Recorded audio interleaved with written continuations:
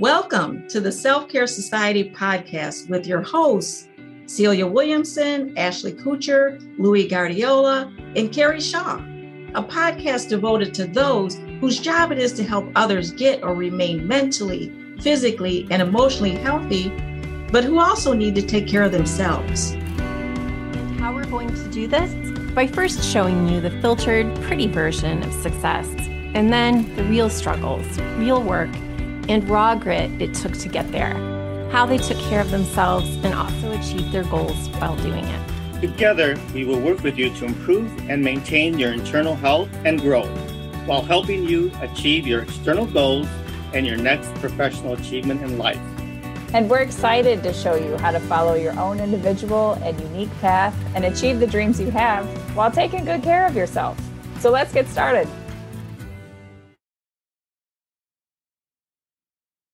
Hello and welcome to the Self-Care Podcast. I am your host, Isabel Matosian, and today we're going to keep it pretty short. With the new year coming up, many of us will be working on our New Year resolutions. I think these can be both pretty helpful as well as a bit stressful and frustrating when you can't accomplish every single thing you set your mind to in January. But the fear of failure is no reason not to try, right? And setting goals is crucial to living a fulfilling life because it keeps you actively thinking about what you'd like to do next. Humans were never meant to be stagnant and unchanging. We were meant to grow and change and learn incredible things. I think setting New Year resolutions can be a part of that. While it doesn't necessarily serve as a reset button for your life, it can serve as a motivator to try again and keep working towards something. In that spirit, I encourage our listeners to set goals that they can accomplish. This can be done by maybe setting fewer goals or determining what is reasonable to accomplish in the next year. That doesn't mean stop dreaming or setting bigger life goals, but maybe choose something to help contribute to those goals instead of setting that larger life goal as a resolution for the year, unless, of course, you're prepared to accomplish it this year. We talk about setting SMART goals in social work school. This stands for specific, measurable, attainable, relevant, and timely. I think this doesn't only need to be applied to projects or programs, right? Specific goals are concrete and tangible. You know what it would look like to accomplish it. Measurable goals can have an objective measure of success. Attainable goals are challenging, but should be achievable with the resources available to you. Relevant goals meaningfully contribute to your objectives, being perhaps improving your self-care skills. And timely goals have a deadline or a timeline of progress milestones. Maybe every 3 months, you want to see a certain level of improvement in whatever the goal was. I'm not saying you have to be so scientific about everything. No need to take the magic and fun out of goal setting. But it might help you to have a framework to use when setting your goals. I also encourage you to make the goals about you or your life. Try not to include others in these. Not only because we can't control the actions or choices of others, but because you deserve to set personal goals. Every good parent, for example, wants the best for their children and may be tempted to add that to a resolution list. But that doesn't mean it has to be on your resolution list, because you will already be doing your best to be there for your children. You do it all the time, especially if you're listening to this podcast. If you're at all involved in our project, then you are someone who constantly gives and strives to do better for others. This time, set these goals for yourself. When you are at your best, when you're fulfilled, happy, and practicing self-care, the people around you naturally learn to do the same. The people you love still benefit from you setting goals that are solely for you. Set an example by prioritizing yourself in these resolutions. Here are a few mini goals for self-care to incorporate into your resolutions list. One is to focus on your sleep quality.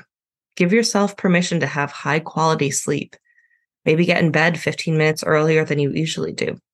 Once you get into a rhythm with that, consider other aspects like sleep hygiene, which may involve limiting your screen time before bed or making it darker in your room, and ensuring that you are resting in a peaceful environment. Sometimes when I struggle with sleep, I clean my room and light a scented candle to make it a less chaotic environment. Find what works for you.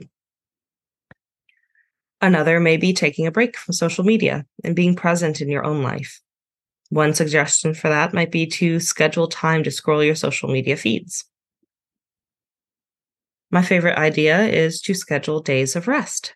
Getting rest allows the body and mind to recover from daily life. Don't lump it in with sleep. Make a point to schedule a day each month with no plans and no obligations, and do what you enjoy on those days. If that's too much for right now, then start by incorporating hours of intentional rest throughout your weeks, rather than a full day. You can also practice mindfulness through activities like yoga and meditation. This can help you be present in the current moment. Even taking a walk around your neighborhood or incorporating it into your mealtime can help increase your connection to your body. Spend some time outdoors. It can improve your mood and feelings of peace, similarly to mindfulness. Maybe even eating lunch outside once a week or planning a monthly excursion. It doesn't have to be anything fancy. Clutter can increase your feelings of being overwhelmed and stressed, so set a self-care goal of decluttering your space. You can start by choosing a drawer or cabinet each week and set a monthly goal to go through clothes, books, dishes, or cookware to donate. This way you help your community and yourself. I personally like to set aside just 5 minutes in my morning routine to clean my bathroom sink and counter, and another 5 maybe to tidy my room up. A last mini goal to consider is creating a gratitude list or journal, or just a self-care journal in general. We've talked about practicing gratitude before.